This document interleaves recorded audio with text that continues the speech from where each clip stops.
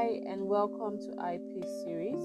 So when we initially started IP series, it was in form of a tweet mini series on Twitter where I talked about recent IP cases and development globally, and in May I decided to convert it into a podcast version. So IP, which is intellectual property, basically covers copyright, trademark, patent, industrial designs, trade secret, traditional knowledge, and it's mainly for creators and innovators out there.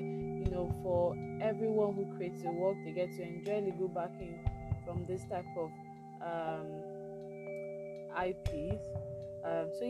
My name is Rita Anrichinda. I'm a legal practitioner with specialty in intellectual property, information technology, and applications. So thank you guys for tuning in and see you at the next session.